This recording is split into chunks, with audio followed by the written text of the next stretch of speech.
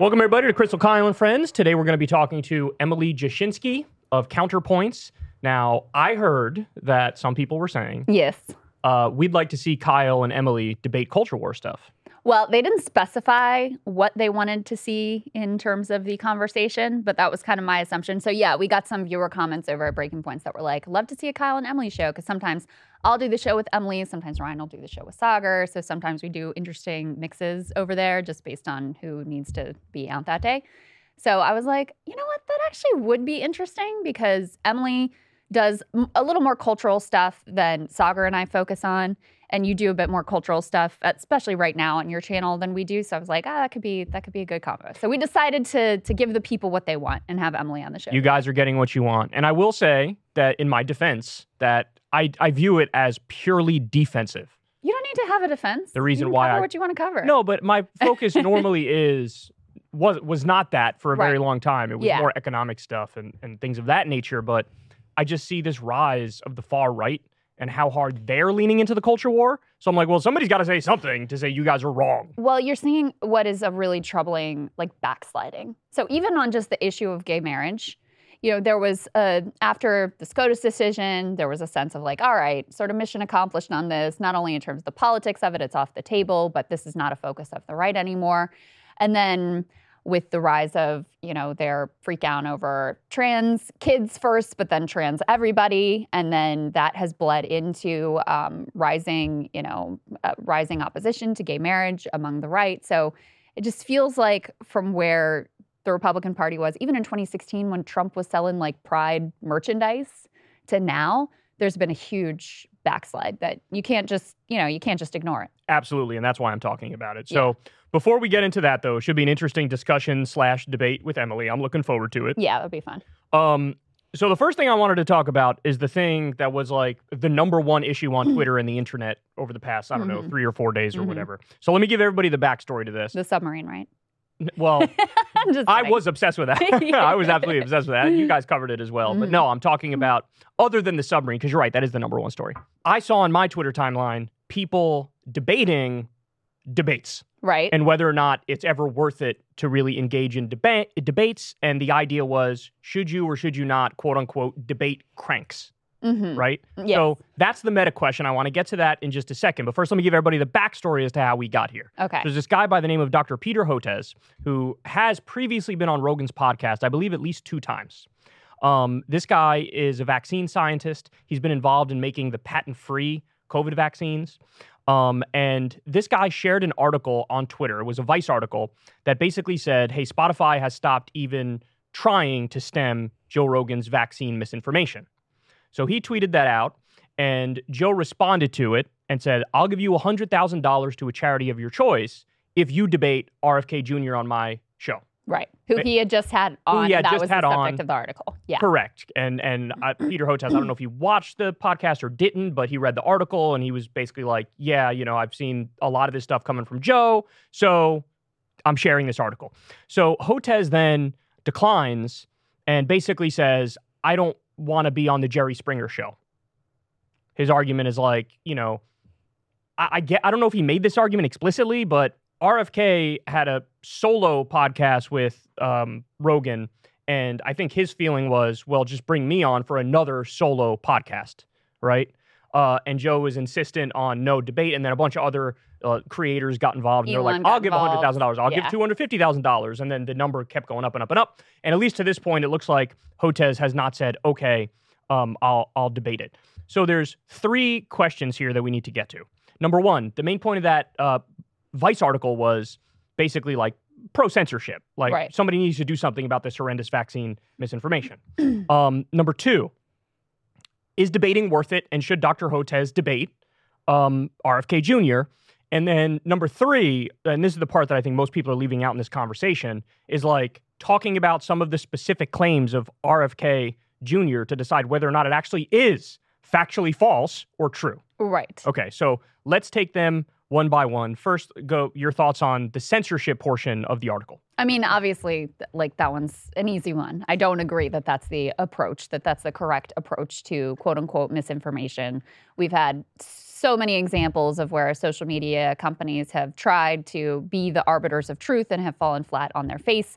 And I think in a democracy, or on the side of free speech and on the side of engagement, and I guess that's my overall view is, listen, I have I don't delude myself about the number of people who are actually open to listening to an exchange of ideas and truly changing their mind. But I have to believe, for us to have a functioning democracy, and as someone who actually believes in the voice of the people and considers herself a populist, you have to believe that there's some group of people out there who are willing to listen to evidence and listen to someone's view that they disagree with and be moved on that.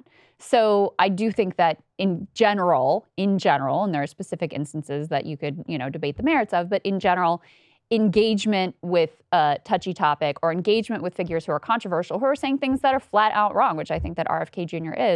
is a much better approach than just trying to silence, censor, push out of the conversation. Yeah, so on the censorship portion, I agree with you. I really don't think that these social media companies or podcasting outlets or whatever should be in the business of having a ministry of truth and determining who's right and wrong and acting accordingly. I will say, though, I am okay now, and I've grown to this position. I didn't always have this position, but I am okay with just the little labels underneath that are sort of doesn't bother me. That doesn't bother me. It's here's what the actual, most medical bodies are actually saying about X, Y, or Z, or here's what the most experts are saying about historical event Y. Right. I have no problem with that being underneath. I don't think that's particularly effective. I don't think most people are going to click it. It's more of a cover your ass than anything. I understand that, but I have no problem with that because I do think sometimes people say insane things and it's just you give the misimpression of well, this is actually the straight truth. And it's well, not really. And here's a little something to show you that there is another side to this that you might want to consider. What did you think about, Sagar and I had a little bit of a debate on the show about the community notes feature of Twitter. What's your opinion of that? I guess that sort of falls under the banner of what I'm talking about right now. I mean, you could disagree and say, hey, it should only be done by people who have some degree of expertise to put sort of a label underneath, or you could say do it democratically or whatever. I don't know. I'm 50-50 on how you want to go about doing it, or if you do both of those things at the same time. But I think it's okay to have that because at a certain point, I really don't think that the free marketplace of ideas and the cream always rises to the top and the correct answer is going to win out. That's just objectively untrue at this point. We've seen that sometimes the dumbest, most insane, most idiotic theories are the ones that actually get the most eyeballs and get people starting to believe it. Yeah, I have actually found the community notes feature to be useful at times. Because, you think about it. You're scrolling Twitter, you see some claim, and it's at least a flag when people have appended notes there that make some sense. It's at least a flag to be let me dig into that. Let me question that. Let me not just take that at face value. Especially, listen, we all have our blind spots or things that fit into our ideological view of the world that we're more susceptible to believing something that is false on. So I have found it useful as a way of being let me just check into this a little bit further. Yeah, and also I've noticed this too with the community notes. Sometimes they gives you missing context. Right. Might not make the claim isn't totally different, but it's a lot more nuanced than it was first appeared. And so that is a positive thing in my opinion. Yeah. Okay, so now let's get to the second part, which is the debate angle to this. This is the one where people seem to have the most hardcore decisions and have reached the most hardcore conclusions. Yeah. What are you laughing at? It's just to me, it's funny that ends up being the focus of this whole. I know. I agree with that. Yeah. It's you guys are missing the forest for the trees, or whatever the saying is. I don't even know if I got that right. Yeah, you got it right. I was going to say forest through the trees because that sounds better, but it's forest for the trees, right? Yeah. Very weird. Anyway. Yes. So on the debate portion, my take is this. Look, I'm under no illusions about how well debate works. I honestly think it's more of a performance than anything else. It is. And usually the person who's more charismatic and just more likable. Or more confident. Yeah, ends up winning. Yeah. That's usually how it works. So it's really not the way to ultimately determine truth. Having said that, I don't like the totally defeatist and nihilistic attitude of you can never, engage with it because then you legitimize the opinion, which is something a lot of people say. And look, I want to be kind because I kind of get it. CNN used to have these debates between somebody who believes in global warming, Bill Nye the Science Guy versus Marsha Blackburn, the congresswoman who's a climate science denialist, and they would debate it as if it's a 50-50 proposition when it's not. Or they would debate, intelligent design versus evolution. And that's not really an actual debate, and you're giving the misimpression that it's a 50-50 issue when it's not. However, having said that, it's like, what do you do if these bad ideas that are incorrect are just spreading unchecked? Is it just like unilaterally disarm and you're not allowed to engage with it? Because if you engage with it, you're like somehow, by definition, making it stronger. I don't necessarily agree with that. I think sometimes you're in a position where you have to respond to it. But I will say this, for Peter Hotez specifically, I don't blame him for saying, I don't want to do the debate, because I don't think he'd win it. Yeah. I think he might be right on factual stuff, but I don't think he's going to deliver it in a way that is going to land better than the way RFK does it. So what I wish he would have done is said, I'm not good at debate, just, full disclosure, I'm not good at it. Yeah. So I'm going to bring in this person who I trust their judgment. I think they're right on the issue, and they'll stand in and debate for me. They have the communication skills to do it. Pull it off. That's what I think would have been, and people still would have spun it like the fact that you specifically don't want to debate is because you know you're wrong. I don't buy that at all. Yeah. I don't buy that at all. I don't think anyone is under like a moral obligation to debate any one person on any one particular program. So yeah, with regard to Hotez, like if he feels like he's not up to the challenger for it, he may be more of the view, I don't directly know, but he may be more of the view of like, don't platform the views and more of the sort of pro-censorship inclined. And so he may be coming at this from an ideological position that I don't hold. But like I said, I don't think any one person is under some sort of like moral obligation to debate any particular topic, even if it's a topic you have expertise in, even if it's a topic you've weighed in on, even if it's a topic you've done other media appearances on. That doesn't land with me. With regards to, there's two pieces here. There's like the principle of, do you platform these views and do you engage with these views? And is it problematic if you engage with people who have, quote unquote problematic views, which again, I genuinely think RFK Jr. on vaccines, I think his views are I'll get to that wrong in a second. But so do you engage with, that's like a principle thing. I disagree with people who say as a matter of principle, you don't do that, okay? I do think there's a tactical question of when is it useful, right? What's the setting? What's the context? In front of what audience? With what moderator? With, who's in there? And how prominent are the views or the person that you're going to be going up against? And I think if it's something that's really fringe, that is truly a sort of like, crank ideology that doesn't have a lot of purchase with the American public. The earth is flat. Yeah. You're not really doing anything beneficial. Holocaust denialism. You are kind of Holocaust denialism, giving right? oxygen to something that didn't have a lot of oxygen. But, with the anti-vax stuff. It's so prominent. It's so widespread. You have to grapple with it in one way or another. And if you have somebody who can debate it effectively and is right, that is a good way to go about it. The cat is already out of the bag. It's already out of the bag. It's gone. It's done. It has been for a while. I mean, it's gotten supercharged with COVID. And the other thing in terms of RFK Jr., this is somebody who's polling at 20% in a Democratic primary, has a huge online fan base, is becoming increasingly prominent, has a very powerful voice. His organization is also, influential in terms of the whole anti-vax world. So I don't think with him in particular, and with that viewpoint, I don't think you can just say like, oh, we can't give it oxygen. It's past that point. It's got the oxygen. Now you do need people. Now it's how do you handle it? What do you do? How do you handle it? You do need people who are experts and who are effective communicators to at least do their best. I also think that Joe has inserted himself in this in a sort of, I don't know what the right word is, but an adversarial way, right? That makes it seem like if he were to host the debate, he would be really unfair on the side of RFK Jr. And from seeing it, and he obviously let RFK Jr. say what he wanted to say. Joe has said his own things about vaccines, specifically the COVID vaccine and ivermectin, whatever. But from watching Joe in these sorts of interactions in the past, I don't think that he would be like wildly unfair to whatever expert came on and tried to debate this subject.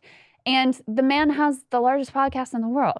Surely there is some percentage of that audience that might have listened to the RFK Jr. podcast and been kind of like, oh, he's got some points on this stuff, that would have their views shaped, that are sort of like not hard in their views, that could have their views rebutted if you had someone who was effective on to go point by point of like, all right, you cited this study, but here's actually the problem with that, and here's the retraction, and here's the point that undermines the point that you're making.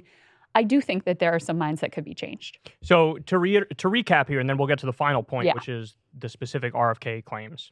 On the censorship question, I'm against it. You're against it. That's not the way to go about it. I'm fine with a community notes thing or a banner that says, here's, better information on this. Yeah. But that's as far as I'm willing to go. On the debate question, I'm pro-debate but I would understand if Hotez doesn't want to do it because I just don't think he's a good communicator. I just don't think he's a good debater. I think he would get railroaded, even though I agree with him more on the substance. So I think a better debater should step in for him and debate the question. Like, I'm pro-debate, but just I wouldn't use him just because I think he would do a disservice, even if he's factually correct. Okay? But then I haven't watched him enough to say, to be honest with you. I've seen enough of him where I don't. He's some people just have that thing where you don't want to pay attention when they talk, and they come across as like, you're just like, no. And he's got that to me. Now, that could be niche on my perspective. I think he's done a lot of great work. He does patent-free vaccines, which is literally the thing that everybody was saying we should be doing. If you want to defeat Big Pharma, you go to the person who does the patent-free vaccines, right? He's not making money off it. The big pharmaceutical companies are making money off it. So in some ways, he's a hero. In some ways, the anti-vaxxers should be the ones who are like, well, at least this guy's doing it the right way, right? He's not, price gouging as a result of it. But anyway, I digress from that. Let's get to the main question now. Because a lot of people are using this exchange to then go, aha, so RFK Jr. is right because he's ducking the debate. And all I have to say to you, if that's your take, is get off the internet. Like, you have toxic internet brainworms. Yeah. So I went through a lot of the claims just because, and just a cursory look, just doing basic Google search and reading a couple different sources. Yeah. So one of the big claims that he was making over and over is that vaccines cause autism. Dr. Andrew Wakefield is the guy who really brought this into everybody's consciousness, and he had a couple studies on this. Well, he had his medical license revoked because the studies were wrong. They were retracted for being flawed, and they weren't just a little flawed. They were massively flawed. They didn't even have a fucking control group in his first anti-vax study. So I think the thing that frustrates a lot of people who are pro-science and watching this unfold is that, like, he's not even close to right. But you're giving people the impression like, oh, you can't just, his ideas are so unbeatable that you can't even engage with him. And it's like, that's just fundamentally not true. So, and on the vaccines cause autism point, the claim is, well, they cause autism because they have mercury in them, or more specifically, thimerosal. And the thimerosal was taken out of the vaccines in 2001. Right. That's the first point. The second point is, even if it wasn't, there are two kinds of mercury. There's methyl mercury, which is hazardous, and then there's ethyl mercury, which isn't. And it was the non-hazardous version that was in the vaccines. Yeah. So we're not even close to a good claim here. And any basic research, you're going to walk away going, oh, well, that's questionable at best. Yeah. Well, and there's another point that he makes, and I didn't watch his Rogan appearance, so I can't say whether he made this in that particular appearance, but I've seen him make it a number of times. That's like, autism rates really started to rise at this certain point. Diagnostics. Two things. So in the 90s when, there was this spike in instances of autism, and there's only a few things that you could attribute it to, and this is one of them, right? But there's two things. Number one, yes, the diagnostics and the definition changed. So suddenly you had more people meeting the definition and you had more diagnoses than you had before.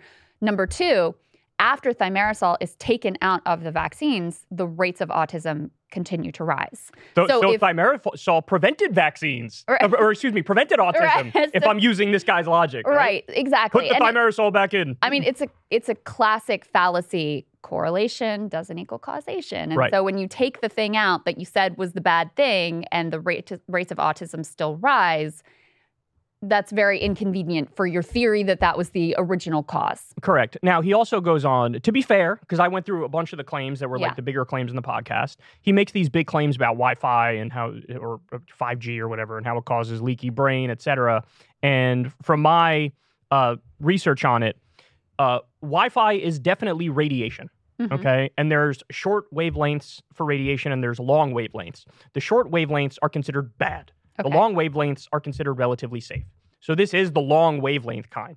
But to be fair, we really don't know. There may be problems associated with Wi-Fi. There's some evidence that it's possible, but this is one of the more, it's an agnostic area. Yeah. So when people say it definitely doesn't, that's actually, we don't know that. Right? But the problem is RFK is the opposite extreme where he's like, it definitely does. And it's like, no, not necessarily. I don't understand why some people aren't comfortable with just agnosticism on some fronts. Sometimes it's okay. If you don't know, the intellectually honest thing to do is to say, I don't know, which gets to my biggest problem with RFK Jr., is that he oftentimes makes these claims very confidently in a bombastic way. And the second I look them up, they crumble under minimal scrutiny. Yeah. So this thing he's been going around saying, the U.S. has given $8 trillion to Ukraine. That, first of all, we spent $7 trillion in the entire war in Iraq. And that's when you extrapolate out to the year 2053 and you include the interest. Yeah. You're telling me we sent more money than we spent in our entire 20-plus year in the war in Iraq than we did in Ukraine? So when I look it up, the highest number I get, and most of the estimates are way lower than this also, it's like 100 to 150 billion is where most people say. The most that I've seen is maybe 200 billion is the amount that we sent to Ukraine. You are fucking 40 times off, and you're saying it like it's an ironclad, stone-cold fact. So I actually believe Peter Hotez when he says, I don't want this to be the Jerry Springer show. I'm not doing a service if I debate this with you. My only disagreement would be, I get it, you're not good at debate, you're not as good of a communicator, but for the love of God, send somebody in there who is a good communicator, who is an expert on these things. Yeah. And then you guys have the debate. Because, honestly, for a guy, it's not going to be that difficult to say, here's where you're wrong. Jamie, pull that up. And then they pull it up. Because there's one point in the podcast with RFK where Joe says, Jamie looked that up because the claim is, Wi-Fi causes leaky brain. It has all these problems with it or whatever. Jamie pulls up, but this isn't Jamie's fault because he didn't know. It looks like a super legit website. Right. But they go to I forget the name of it, Children's Health Fund or something like that, or Environmental Health Fund, something like that. It's a website and it says that claim is true, but that website is one of RFK Jr.'s website. And there's no disclosure about it. Like he's connected to that website. Yeah. And, Joe sees that and God bless him, but he's like, oh my God, it's true. We got to get rid of Wi-Fi. And it's like, oh, for the love of God.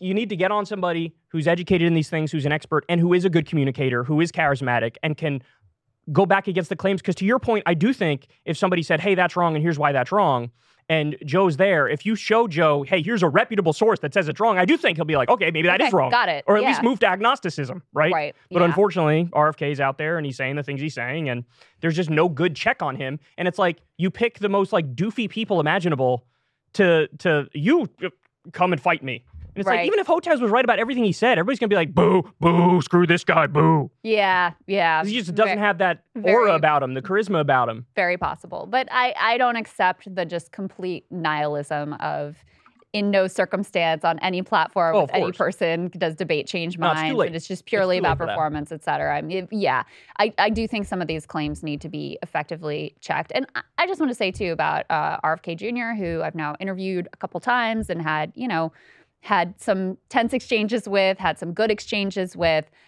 I don't doubt his sincerity. I don't doubt that he believes the things that he is saying. And there are certain things that I agree with him on. But if I had to say, this is a man whose dad and uncle were murdered while he was very young, and both of them probably through some deep state conspiracies. That's going to make you more inclined throughout your life to probably believe in some of the conspiracy theories because, now clips are surfacing of him saying things about the genesis of the AIDS crisis that seem insane. And obviously the vaccine stuff goes way back and, things about ethnic-centric bioweapons from China. He just seems like he's very inclined to believe anything that is outside of the mainstream view. And I think there are a lot of people, part of why he is finding this traction is because there are a lot of people who resonate with that, who are so mistrustful of everything that if it comes from outside of a mainstream source, they're actually more likely to trust it than, something that's been verified by any. And it reminds me of, and Kyle, you've talked about this a lot, we have a real critique of the for-profit healthcare system. We have a real critique of big pharma, health insurers, the whole military, the whole medical industrial complex, right? But that doesn't mean that you then go, oh, well, natural medicine and these supplements and whatever, that's the real path forward because that's even less science-based. They're even bigger less snake oil evidence-based. That's even less regulated, and they're even bigger snake oil salesmen. And so I think, specifically on healthcare, I know for a fact he falls into that trap of thinking that the quote unquote alternative medicine is actually better in some instances than the traditional medical establishment. But that same sort of energy pervades a lot of his views and a lot of the views I think of his online support. Yeah, by the way, there's a term for what you were just describing, which is one of my biggest pet peeves in the online space. I call them terminal contrarians. Mm-hmm. Where their default is the whatever's outside the mainstream has to be right. It has to be right. And it's that is just as big of groupthink as the people who, in a sycophantic way, believe everything mainstream media says. Yeah. The thing that RFK said, which was the most true, which people have lumped into the bin of all of his wrongness, is my dad was killed by my uncle was killed by the CIA. It's like, wait, no, don't add that into the, all the other crazy stuff he says. Right. That one's actually accurate. So, but this is how mainstream media does a disservice in, going after these types of people, is that they'll just be like literally everything you say. Like, they won't even do the nuance that I just did where I was like, on the Wi-Fi claim, it's agnostic, right? We don't know yet. But he could be right, he could be wrong, right? Yeah. They don't do that agnosticism. They do you're wrong about everything, even the thing you're right about. Right, or acknowledge with the COVID vaccine that it didn't have the protection that it was initially sold as of like, you won't even get COVID if you get the vaccine. Well, that turned out to not really be true. Did it protect against severe illness and hospitalization and death? Yes. Was it everything that it was sold as? No. So, but if you're unwilling to acknowledge that, then you give power to people who are willing to acknowledge that, and then they're willing to say a whole bunch of other stuff that is not true. Yeah. All right. Well, there you have it. Yeah. Go ahead and introduce Emily. Okay. You don't want to do Elon? No, we gone on for. Okay. All right. We are very excited to talk to Emily Jashinsky. She is a writer at The Federalist and also, of course, most importantly, co-host of Counterpoints. Let's get to it. Emily Jashinsky, welcome. Thanks for joining us. Thanks for having me. So I heard that a bunch of people wanted us to go back and forth because you and I perhaps cover a little more culture war stuff than the Breaking Points team does. Right. Yeah. So we are delivering. Viewer requests for the Emily and Kyle show, and I was like, let's just make it happen. We don't need to wait for Sagar's approval. We can just do it right here. By the way, we sound so generic. Emily and Kyle show. Yeah, that sounds like white people story hour. Yeah, no, it's like just turn on like ABC or CBS in the morning, and that's the Emily and Kyle show. That's random true. Emily, random Kyle. Like Matt and Katie and Matt. It's like similar to Katie and Matt. Has that same energy. Yeah, we're just gonna talk about gardening. Yeah, maybe we're gonna share DIY some home projects. Yeah, let's be honest. I'm the one who would be. That's true. As the soccer mom at the table. That's true. But to be clear, Sagar did not approve this. Oh, Sagar did not. No. Okay, good. Yes. Yeah. No, that makes it better. He doesn't even know about it, does he? I mentioned it to him today. Oh, okay. He was enthusiastic. Okay, It's Sagar approved. He doesn't know that we just got like insanely baked, though. That's The what do you think of like politics and stuff? He would not approve of that degeneracy, so we'll keep that to ourselves. So I wanted to get into, there's Arkansas case on trans issues that I wanted to get to. We also have what I would consider a crackdown or war on drag queens, and then a little bit later on we can get into the Target and Bud Light boycotts, potentially the Dodger stuff, and then also the Trump indictment and Hunter indictment as well. So let's start with the Arkansas case, where most of the headlines I'm seeing on this are saying that the Arkansas has struck down a ban on gender affirming care for transgender youth. What are your thoughts on that?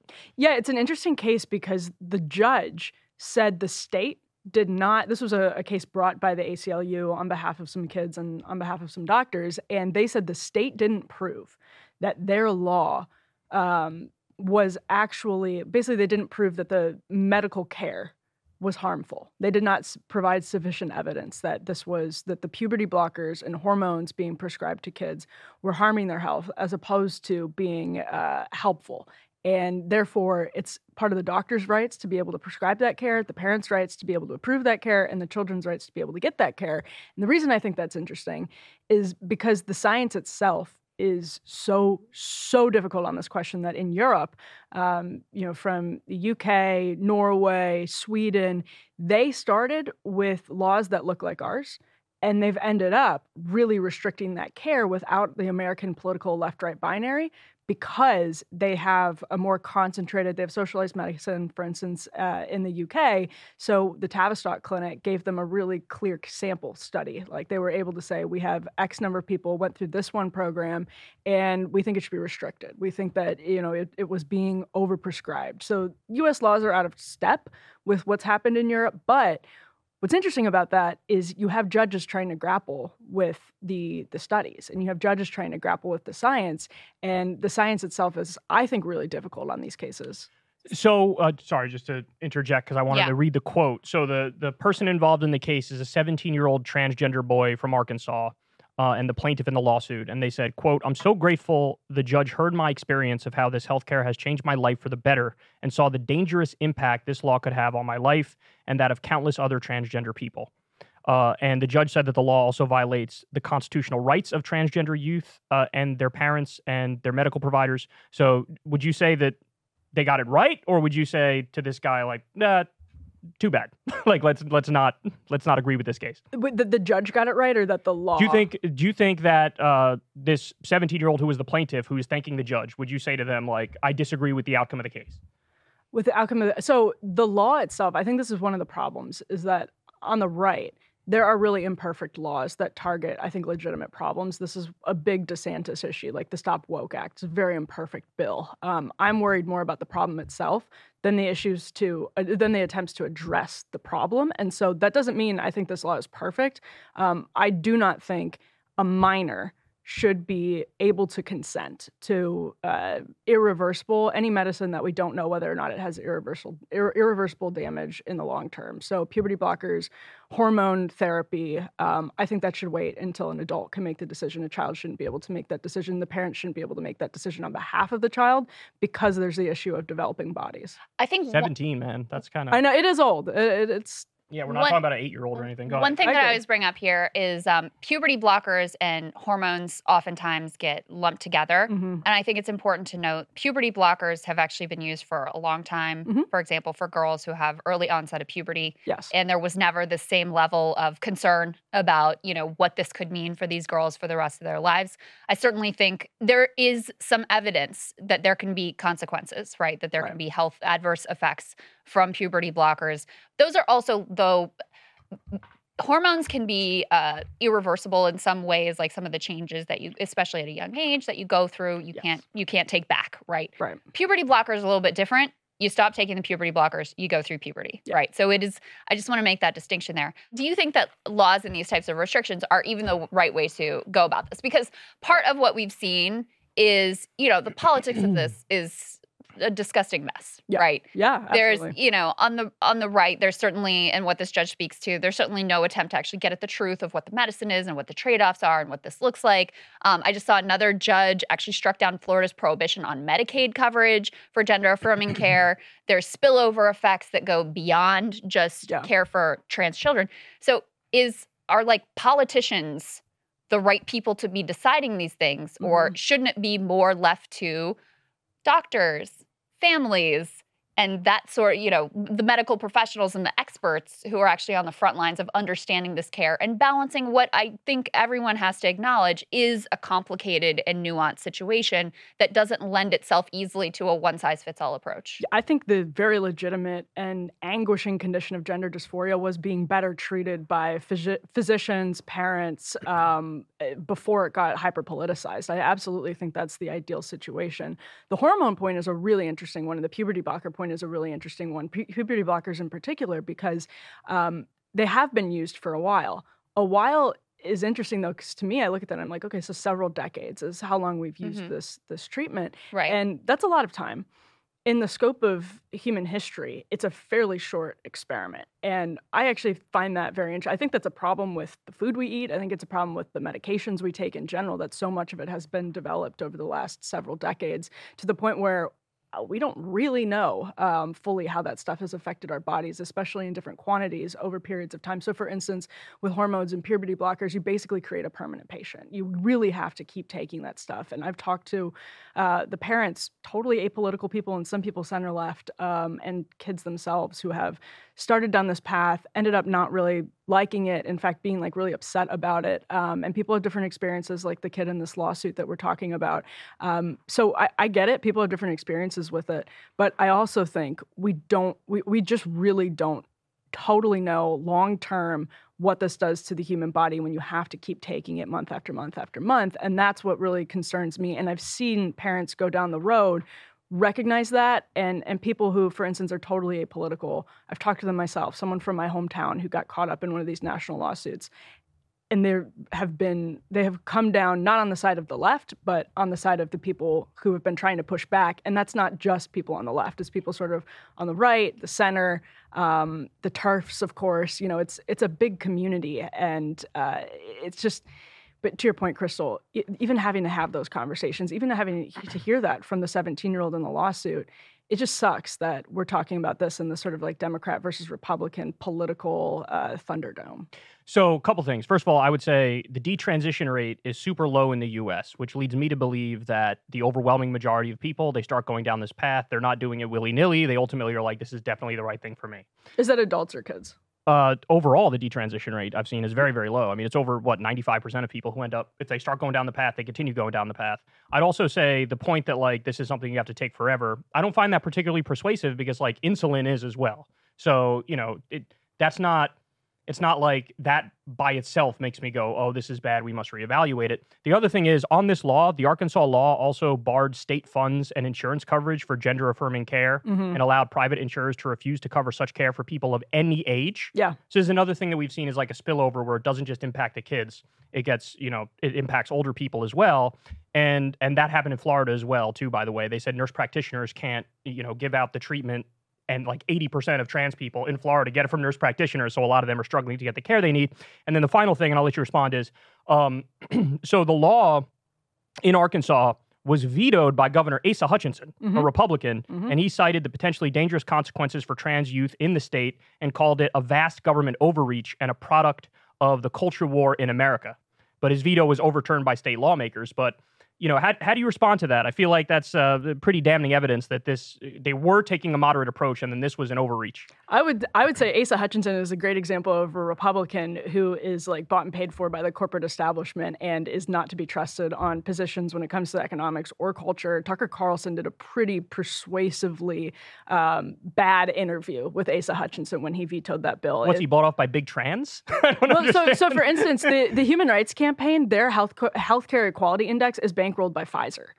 It's actually like a really, I think, severe conflict of interest that you have Pfizer bankrolling HRC's Healthcare Equality Index, which takes into account things like gender-affirming care, so puberty blockers, hormones. Like that is actually a very real concern of mine, and I think it is coloring the way that corporations are responding to advocacy groups, dark money groups, places like HRC. I find that to be a very real problem. I don't think the right is necessarily consistent when they say, "Oh, this is all being bankrolled by pharma and dark." It was like the right has supported things for years that are being bankrolled by pharma and dark money. So I don't think it's a consistent position.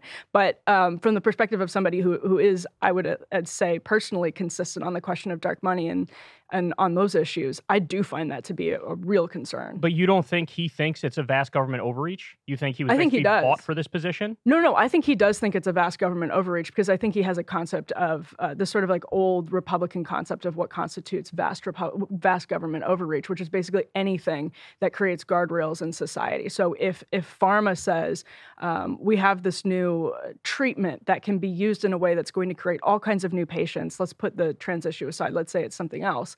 I think it's a responsible policy if that drug is harmful to say no.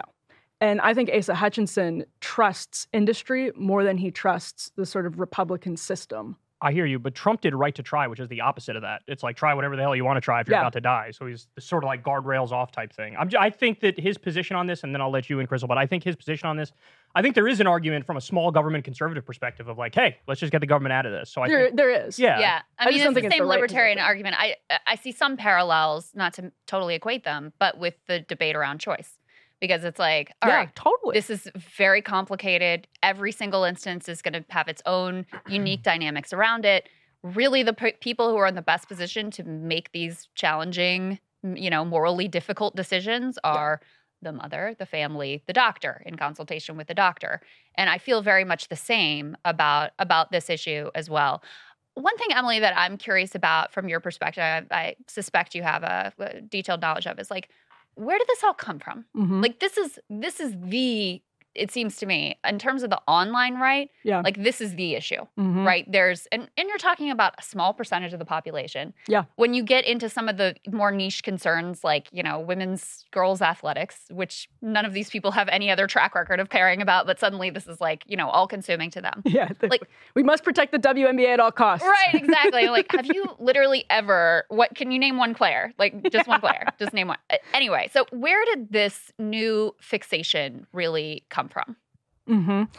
Well, I think the sex and gender stuff has obviously been interesting to the right for a long time, going back to the fixation on like the feminist movement. And some of this comes from that. Actually, I remember, so my college job was working for Christina Hoff Sommers, who wrote a book in 1999. She's a dissident feminist professor. Her story is really, really interesting. She's probably more attributed to the right now, even though she's like a Bernie curious type person. And she was a women's studies professor. She was a philosophy professor who was cross-listed in the women's studies department, ended up working at the American Enterprise Institute because she wrote a book called Who Stole Feminism in 94 that got her blacklisted from the women's studies conferences and all of that fun stuff. And so when I was working for Christina for a couple of years in college, I was helping her with research on it.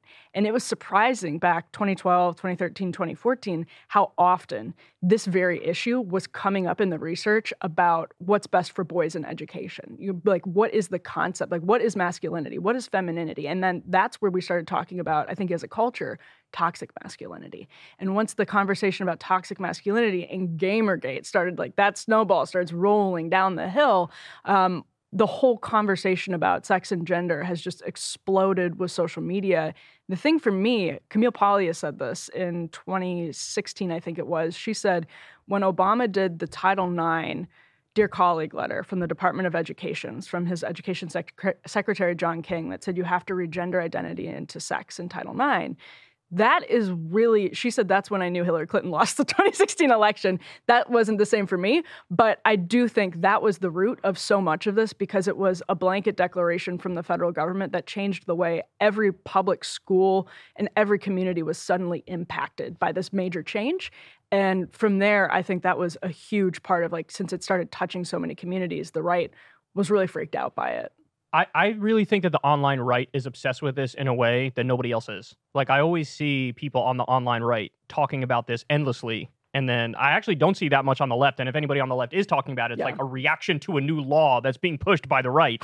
But I just wanted to give the guidelines as to how it works right now. Because look, my default assumption was like, I understand when people say they don't, kids shouldn't be allowed to do X, Y, or Z, and they want to protect the kids. I understand that argument. But then when I actually researched it and saw how it functions right now, my reaction was like, oh, this is actually super reasonable the way it already works. So apparently puberty blockers are used if, they have dysphoria. Typically this occurs around age 8 to 18 for girls and a year or two later for boys. Apparently those side effects are reversible. So that doesn't strike me as big of a deal as many people make it out to be. Mm-hmm. The guidelines recommend hormones at 16 or older. Mm-hmm. I didn't know that until I started researching this. Guidelines say that surgery should generally be reserved for those age 18 and older. The World Professional Association for Transgender Health says breast removal surgery is okay for those under 18 who have been on testosterone for at least a year. But as we already pointed out, hormones start at 16. So in most cases, you're going to be 17 or older if you even do a top surgery. Yeah.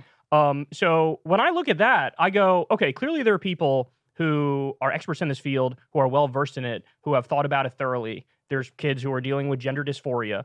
And there's like an intelligent process that people go through to make these decisions. So given that that's the reality, I feel like my default assumption becomes, well, yeah, keep the government out of it. Because now you see all these bills that are trying to, criminalize certain things, and it's even spilling over into impacting trans adults. Why is it not? Isn't this much ado about nothing, given that these are the guidelines and they seem really reasonable? No, I think that's a helpful point. I still think there's not enough long-term research. And I mean, like, that's part of the problem is people are necessarily kind of guinea pigs that the medical community says, yes, this is safe.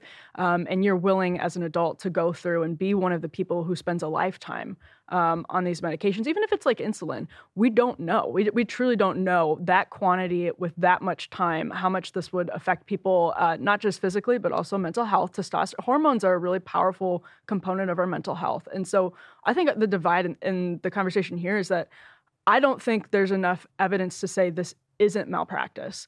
You think there is enough evidence to say it isn't malpractice. And so that informs my approach to the policies. Well, I'm just taking their word for it, right? Like, we know that if they don't take it, in cases of people that have severe gender dysphoria, that's when they have the suicidal ideation and they're severely depressed and they have the anxiety. And just from personal anecdotal experience, I've had people reach out to me doing my show and they explain to me, like, look, I have gender dysphoria. I'm trans. As soon as I, started transitioning and having gender affirming care, I felt much better. Yeah. So I look at that and I go, God bless, right? Like, what am I going to do? Override? Totally. I've heard the opposite. I mean, I've heard people who have said that it was, but it's a numbers game, right?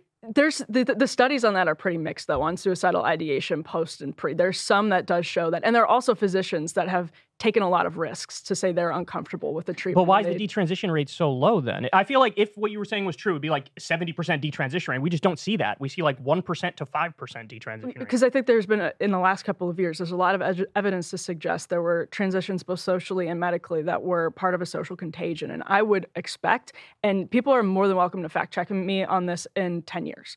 But I would expect that as the research comes out, based on conversations that I've had with people, based on medical professionals that I've talked to, it's hard to say. But I would expect in 10 years we see different stats and studies on that. So I think that the social contagion thing is very disputed. Yeah, like, even if I think the anti-trans stuff is social contagion. But listen, well, I think they both true. are. That's true. Even if we say, okay, there's a social contagion going on, and that's why you see a rise in the number of people who are identifying as trans or non-binary or whatever, which again, highly disputed. But let's say that that's the case.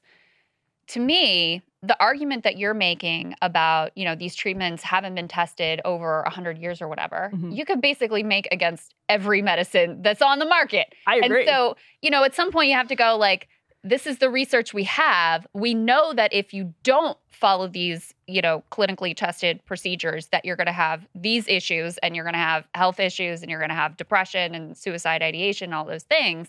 So we're taking a calculated risk here.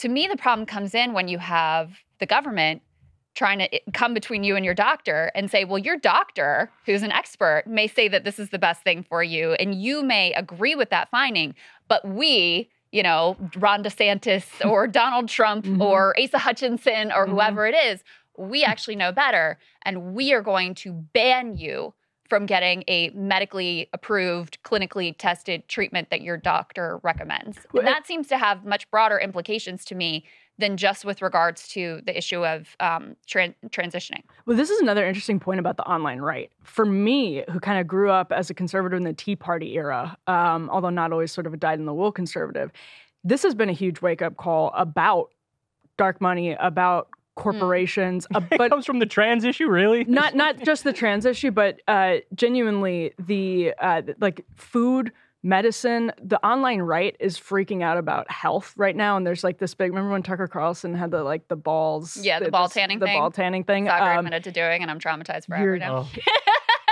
Why did you have to do that to me? Sorry. Well, there's cameras on. Why did you have to do that to them? Okay, well, anyway, as much as I can try to refocus my brain. But actually that I think is a wake up in general. I think some of the interest in RFK Jr. and in Marianne, it comes from that. Because people on the right are saying... Don't equate those two. Don't equate those two. No, but I think Marianne is a gym. So, agreed. But the question of what we've been putting into our bodies for the past 100 years, some of these things, for instance, canola oil. This is an incredibly new thing for humans to be consuming in massive quantities, and there's such corporate capture in the regulatory agencies that we have not questioned it. Yeah. And that's and so when it is true. We say let go and let God, and let the doctors say we're the experts on this. I think a lot of those decisions have actually and will continue to prove to have been wrong, and to a certain extent, you have to let them do that. But at the same time, I think there's a lot of evidence, especially on issues like this one, that when people have no incentive to speak out because they're going to be called bigoted or a TERF or whatever for having questions, then you get doctors who are, you can't really trust the opinion in broad senses. Lord knows we have critique. A wide-ranging critique of for-profit healthcare, big pharma, corrupt influence, etc. Cares about. They don't. But I'm saying that's what I care about. Yeah, well, yeah, no, I don't want to. I'm not casting aspersions on you, exactly. but I think the rest of the online. I don't want to argue with whatever else is going on out there. Is more like what they do. But the idea that an improvement to the current system is so let's put Nancy Pelosi and Joe Biden in charge of your healthcare and determine what sort of treatments you can get. Right, and Kevin McCarthy and Mitch McConnell, that doesn't seem like a solution to me. And that's where, to get to Kyle's point about this is not what they really care about. All that energy, which is in certain ways righteous, around concern around our food, concern around our health, concern around corruption, all of those things, to the idea that there's any sort of nascent awakening there on the right, it all then gets channeled into the most superficial critiques of and the problem is because they had a gay person on the corporate board or because Target did a pride display. That's where the issue is. And it's wait, you were starting down the path And now it's just been completely diverted to something that, look, I'm sure Target is annoyed right now by the protests and boycotts. Does it hurt them at all if they have to like pull their pride display? No, they don't care. No. They don't care. I mean, Bud Light also, they've taken a hit from the boycotts, et cetera. Do you think that they're real LGBTQ allies? No, they just thought they would like use a trans influencer to make more money. So you're not hitting them where it hurts. Yeah. You're not changing the system. You just have this like superficial, like, let's just throw woke out there and totally divert any reasonable energy. I'm sorry. I have to go further because I don't like if there a concern was actually like, oh yeah, were the right's waking up to like concerns about corporate power. As part of the Inflation Reduction Act, Biden did a 15% corporate minimum tax rate for all corporations. This is at a time they used to pay nothing in taxes, or some would pay a negative income tax rate, which is literally they're getting like a net subsidy from the taxpayers. Yeah. Not a single person on the right was like, face Joe Biden, 15% corporate minimum tax rate. These people don't care. It's not about that. Are you talking about Republican politicians, or are you talking about both regular I'm talking Republicans? About both. Nobody gives credit. Like, okay, hold on. Joe Biden's net brought jobs back here. Trump net outsourced 200,000 jobs. Not a single person on the right has been like, based Biden standing up corporations. So politicians, I'll Crystal. Well, I was just going to say, I mean, partly that's because none of that is being told to them in conservative media. That's number one. It if it is. But if you poll Republicans, you will see some concern about corporate power. You will see a majority of people saying corporations should be taxed more. Agreed, right. So I would say among regular people who are Republicans, there is some nascent interest in curbing corporate power. And I would say elites and media manipulate them into like, and it's because they had a diversity training. I'm with you, but it's nominal versus effective. It's one thing to say to a pollster, but then you turn around and vote for like Jim Inhofe, and it's like, okay, there's sort of a disconnect here, isn't there? Well, and it's like the DNC. So like it's like what the DNC does with candidates. It's actually pretty hard for Republicans, especially since this stuff has trickled into the kind of conservative bloodstream very slowly. Like, I actually agree. There's way too little conversation. The CHIPS Act was bipartisan, and that did bring jobs back. Although like people like Marco Rubio pulled their votes at the last minute because it did have Bernie did carve-outs for Intel and But all that is to say, it's trickling very slowly into the bloodstream. The conservative movement is trying to catch up with it, but I think a huge part of the problem is that the right is way too freaking online. You see this with the DeSantis and Trump campaigns, who are just mired in these stupid conflicts, and the same thing with the very online capital V, capital O right pundits, who are mired in these stupid online conflicts that have absolutely nothing to do with the daily life of the average conservative voter, Republican voter, Democrat voter, and that's where, again, people who are sitting around looking at our politics and going, what the heck, basically, then look and say, I have nobody speaking for me, and I'll vote for Jim Inhofe because the person on the left is, from my perspective, even worse on a host of different issues. But it's just it's a disaster, basically. Well, that's a point of full agreement. I think that DeSantis is probably one of the most online politicians of all time. I think Trump is slightly less, but that's just because he's older. And he's online in a different way. Yeah, he's online in a different way, exactly. He's in a different meme world. He's more like Facebook meme, boomer Facebook meme online versus Twitter.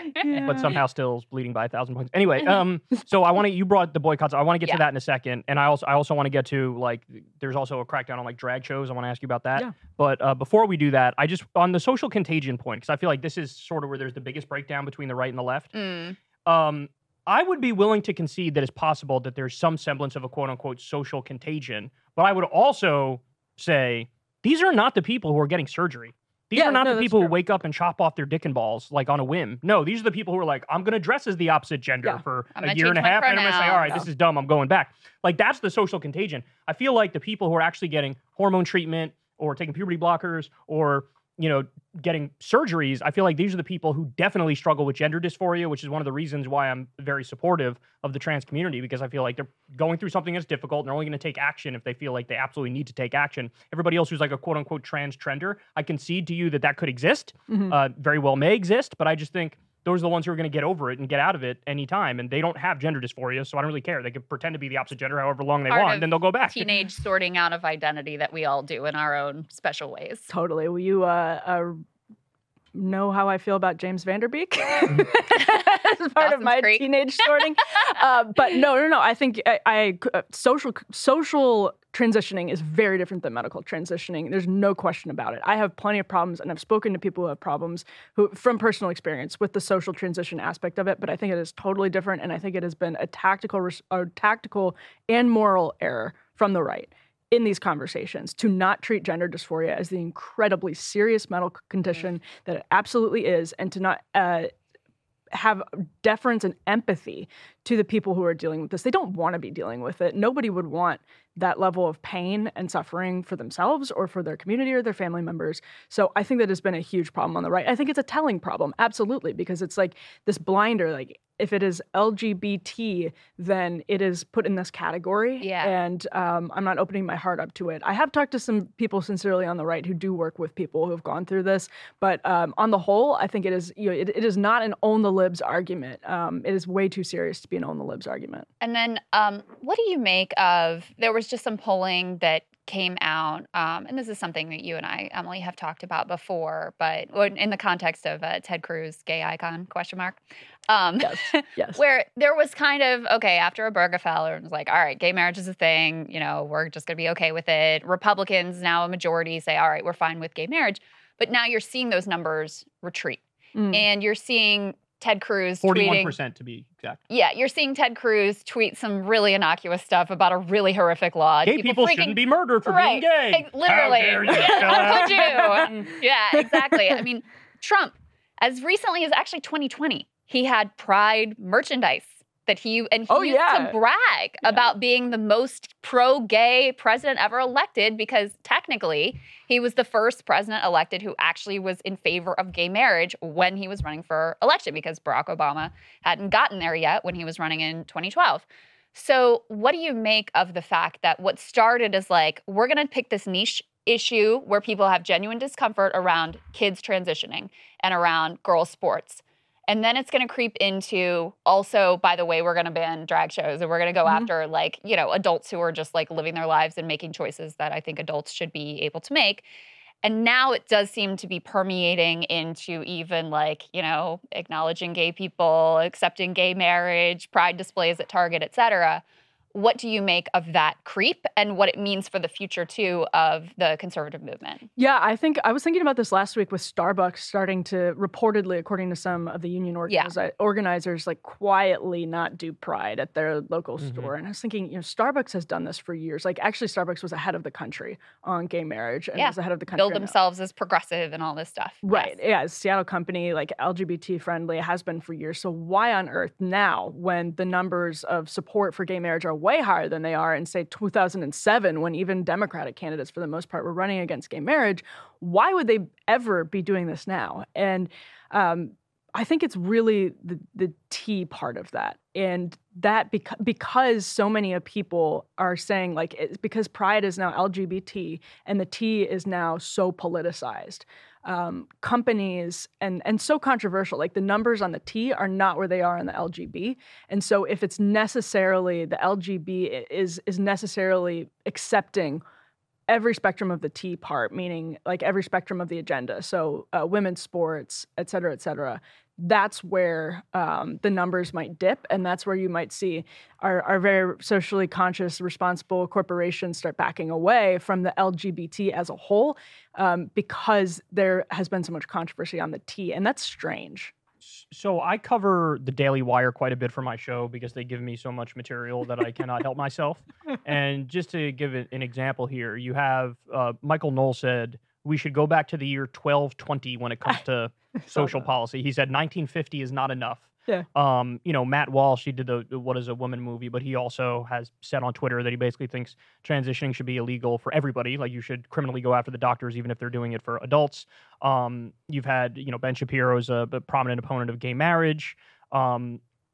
Jordan Peterson said something as well recently, that gays were better off oppressed by straight people than they are working with trans people. So I guess the point I'm trying to make is I don't think that there's some highfalutin, intelligent reason why we're backsliding here. I think that the very hardcore socially conservative voices are now like coming out of the closet and leading the way and aggressively charging. And as a result of that, we've gone from whatever the number was, 53%, 54% support for Republicans for gay marriage. That was dropped all the way down to 41%. And it may continue to go. But do you agree with me that like this is not helping the right at all? In fact, we even saw this in the midterms in the last elections, how the right jumped the shark in a sense with the election denialism, but also being, Roe versus Wade being overturned, and then some Republicans continuing to go further and say we want to restrict it even more.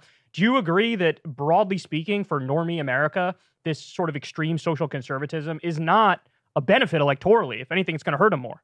Yeah, I mean, 100%. And the problem is, so from my perspective on this is that the Republican establishment has actually never supported the sort of like traditional Christian conservative agenda with more than just sort of talking points. Like they did not, like at the RNC, they were not happy. We were talking about this a couple of weeks ago when Roe v. Wade, the Dobbs decision was handed down. I guarantee you they were like panicking because they don't actually believe what they say. Some of them do, and they have gotten laws through that are definitely extreme and unhelpful politically.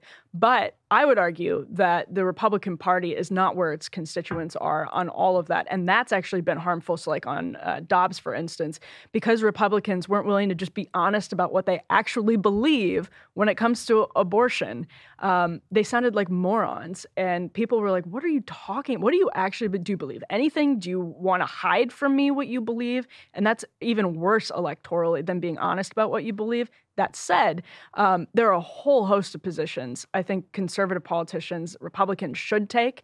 And even though I think they should take them, I think they would be basically politically disastrous. Chris, I'm going to get you in here, but I'm looking online now. I just typed in how many anti-abortion laws since Dobbs have passed. And, I'm getting Guttmacher Institute, 6 months post-Roe, 24 U.S. states have banned abortion. I trying to click the link, it's not working, but it's to one extent or another. Some have gone all the way. It's about 14 states that have gone all the way with we're going to try to ban it from conception. So I don't know. I think they believe it more than you think they believe it. Or at the very least, they're pandering so much that they will propose these bills. Some of them were already on the books, so it reverted. Yeah, the snapback laws. That is true, but they're not rolling them back for a reason. I think they believe it. Go ahead. What do you think this means for the so-called barstool conservatism that Sagar talks about, that Portnoy talks about, where the vibe was like, all right, these like abortion, gay marriage stuff, those are the cultural issues of the past. Right. And, we're not going to worry about those because we're basically pro-choice. We're cool with gay people. Like our buddies we have gay buddies, whatever, we're fine. But we're worried about maybe transgender kids, like that's a thing that we're worried about. We're worried about wokeness and CRT. That's the thing we're worried about. But now it seems like those legacy 1990s, early 2000s cultural fights are back and with a vengeance and bigger than ever, even as, trans issues and CRT is still out there and still quite hot and percolating as well. So do you think that this is a problem for this, this new sort of realignment or this sort of barstool conservatism idea of we don't have to worry about the abortion and gay marriage fight anymore. We can be on board with these new hot cultural issues? That's such an interesting question. I think there are certain candidates who will be able to pull barstool sort of conservatism or barstool candidacies off, barstool Republican candidacies off, because they're just able to talk about these things better. Like Donald Trump is an example of that. Like the way he talked about trans issues, gay issues, abortion in 2016, for whatever reason, it worked for him and he barely pulled off that election, but he did. So I think there's some people who can get away with it. On the whole, I think barstool conservatism is an impossible coalition. I don't think, like for instance, I'm fully anti-abortion, and I think that's representative of most Republican voters. Not all, but most, like a majority of Republican voters.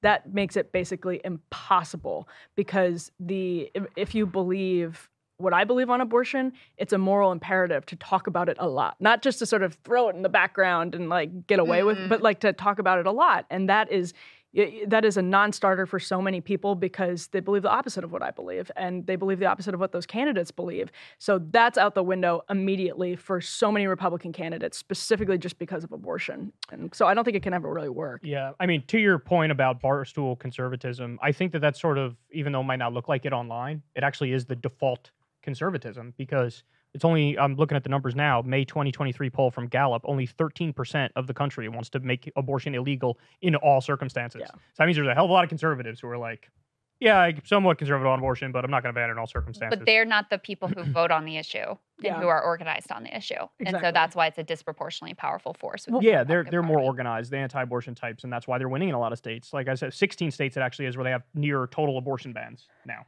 And what's the number? So like, and that's interesting because it's sort of a mirror image with like the Northam policy in Virginia or the Cuomo policy in New York that became like super hot button issues a couple of years ago. You'll probably have maybe around 10%, 13% of the country that agrees abortion should be legal at that point of a pregnancy. 34% say legal under any circumstance. Under any circumstance. Okay, so 34% legal under any circumstance. So that's probably representative of where a lot of Democrat voters are, but not where a lot of independent Republican voters are. And that, I think, is the media doesn't talk about that, but it's also a problem for Democrats. It would be a bigger problem if the media talked about it. Well, I would say, I'm sorry. I was going to say, I think that's true. I think anytime you are, like, Republicans have been very effective on this issue when they have put the focus to those, you know, the baby's about to be delivered. And I, personally think that is sort of morally indefensible, frankly. And I think the majority of American people, when faced with that set of facts, would say that's morally indefensible.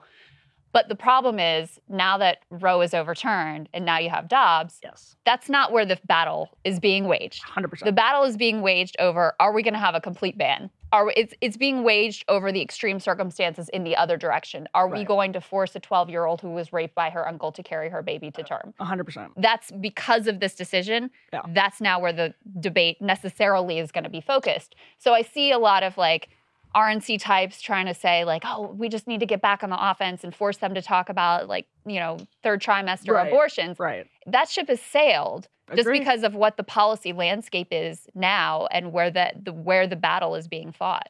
I agree. And I would just say, I do think it's a bit of a straw man of the left or Democratic majority position, because while there are some psychos online who might defend like up till the last second type abortions, the reality is the default perspective on the left is we just support Roe versus Wade. And Roe versus Wade is a very, nuanced decision where they basically said, totally, it's your own right in the first trimester, and then the second trimester you could have some health regulations. Then the third trimester, if states so choose, they can ban it. So I do think most, I consider myself on the left, but obviously I think if you're 9 months in and it's willy-nilly and there's no overriding health reason and you're like, yeah, I'm just going to terminate the pregnancy. No, there's got to be some rules and regulations around it. It's actually a very nuanced conversation. And I do think most people on the left, if you talk to them one-on-one, they'll tell you they actually do have more nuanced takes on it, which is why the majority position of the country is abortion should be legal, but with some restrictions. Yeah, and that's where that 13% that dominates sort of the conservative movement position and activism and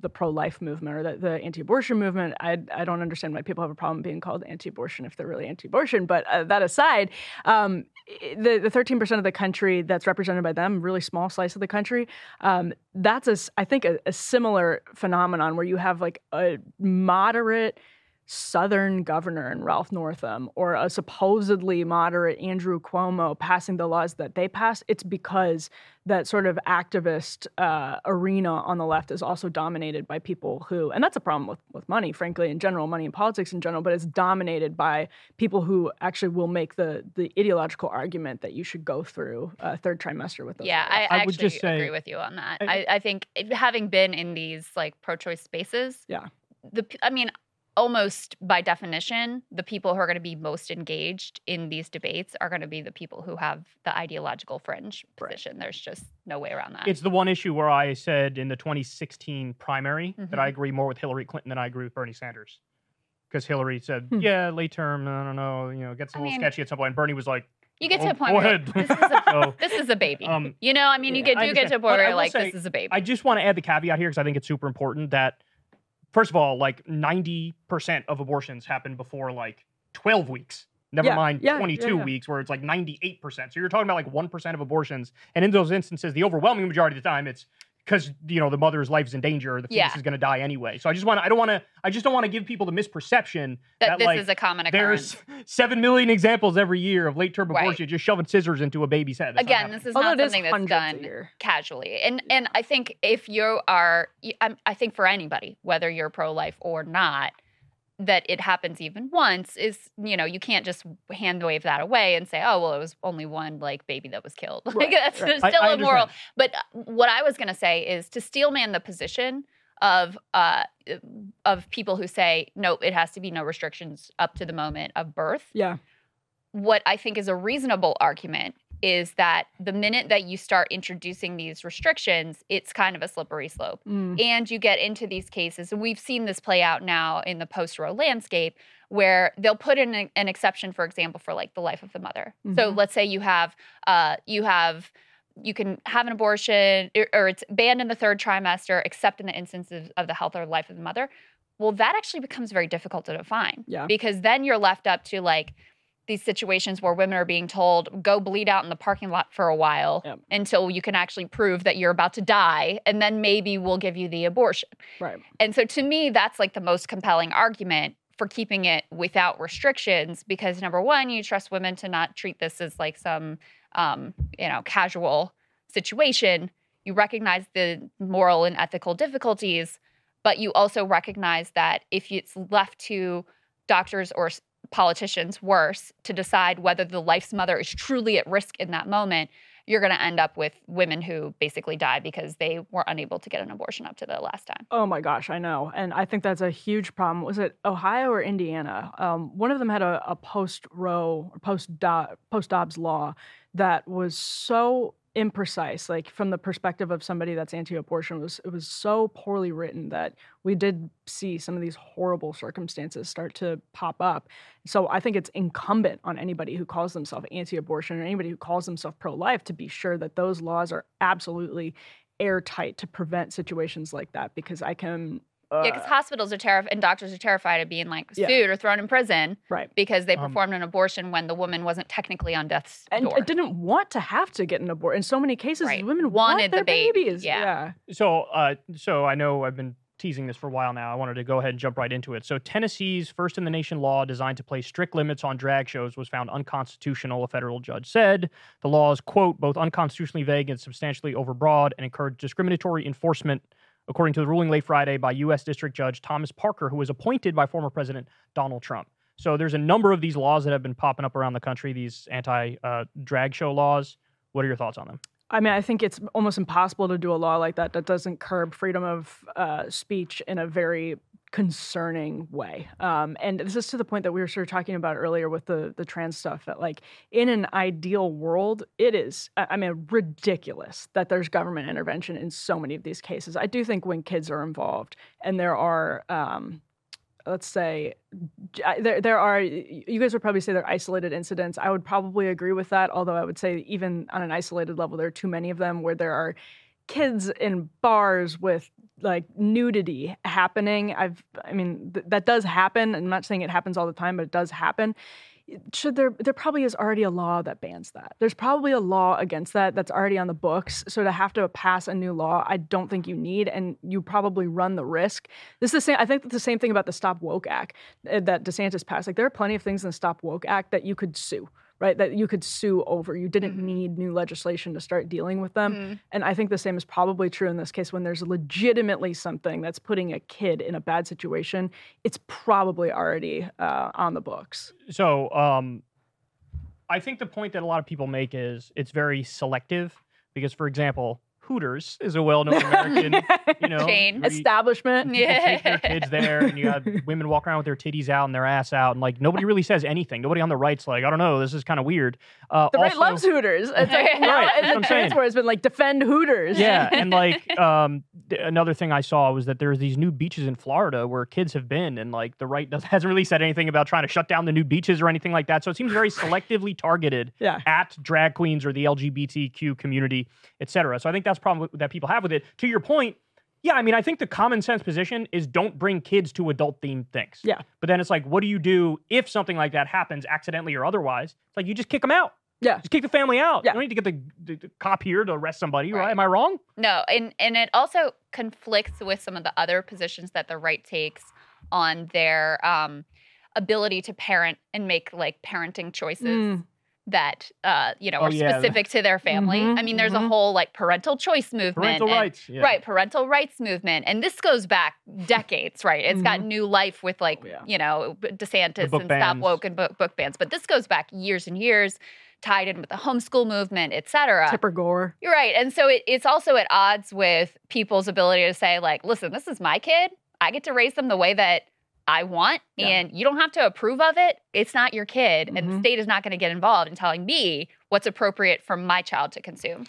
I find that's such a fascinating point of contention now, because it's like when you look at how the founding fathers, the framers, conceived of the Constitution, is that you had to have some level of moral consensus in order for us to function, that you had to agree. And we saw that break down, by the way, over slavery, that there were some people who made arguments, religious arguments even, if you use the John Adams quote that the Constitution was made only for moral and religious people. Well, there were religious people saying that slavery was perfectly fine, and that, women could be beat, and women could, that there have been religious arguments, and we have broke down our consensus over time, and ended up in civil war, ended up in really horrible situations as a country because we didn't have that moral consensus.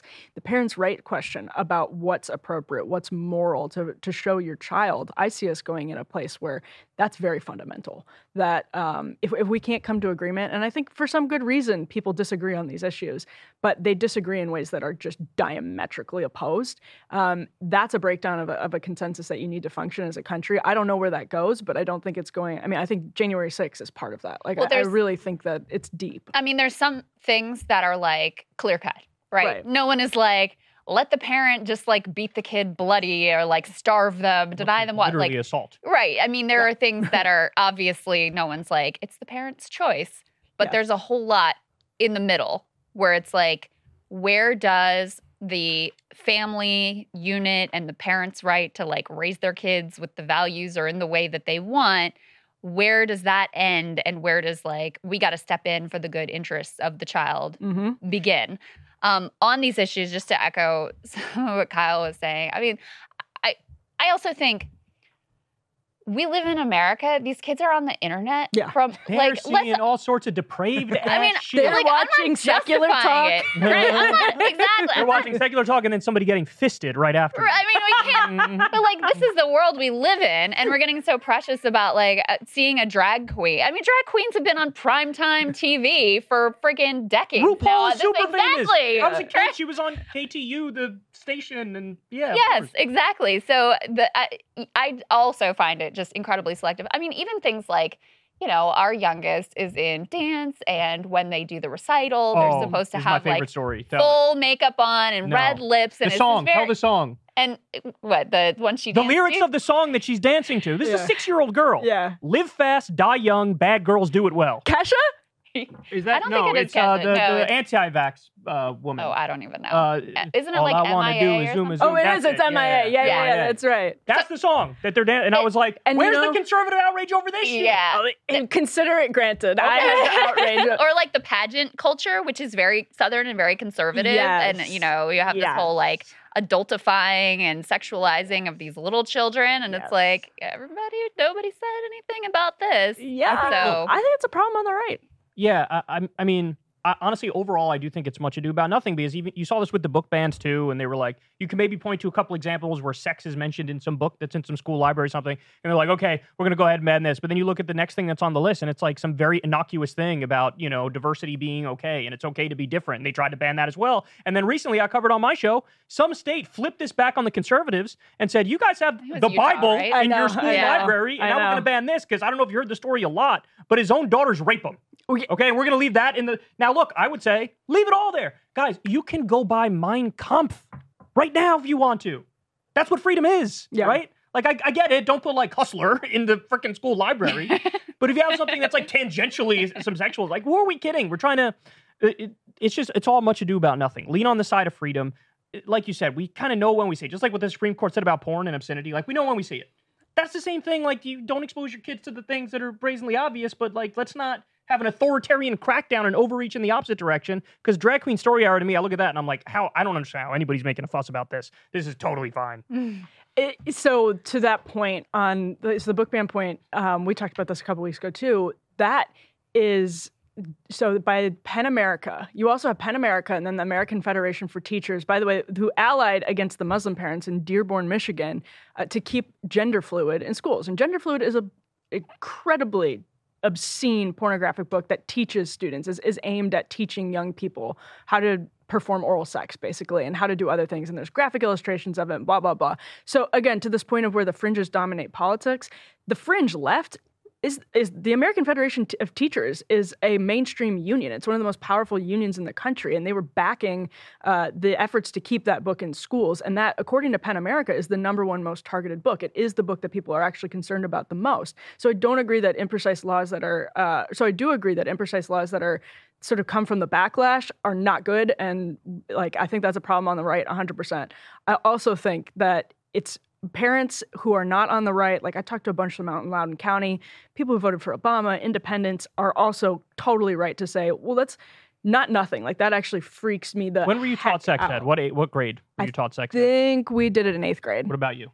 When were you taught? 7th, I want to say. 6th for me, because I'm from New Rochelle, New York, just outside of New York City, very diverse school area. 6th grade, I was taught it. And it's not even like before I got into 6th grade, like I knew nothing, right? So it's like, you can make an argument on free speech grounds, and you could also make an argument on like, because the next big outcry is going to be like, if they're teaching sex ed somewhere in 5th grade, they're going to be, oh, how dare you teach these 5th graders X, Y, and Z? And it's like, I mean, again, these kids really? are all learning sex ed on the internet.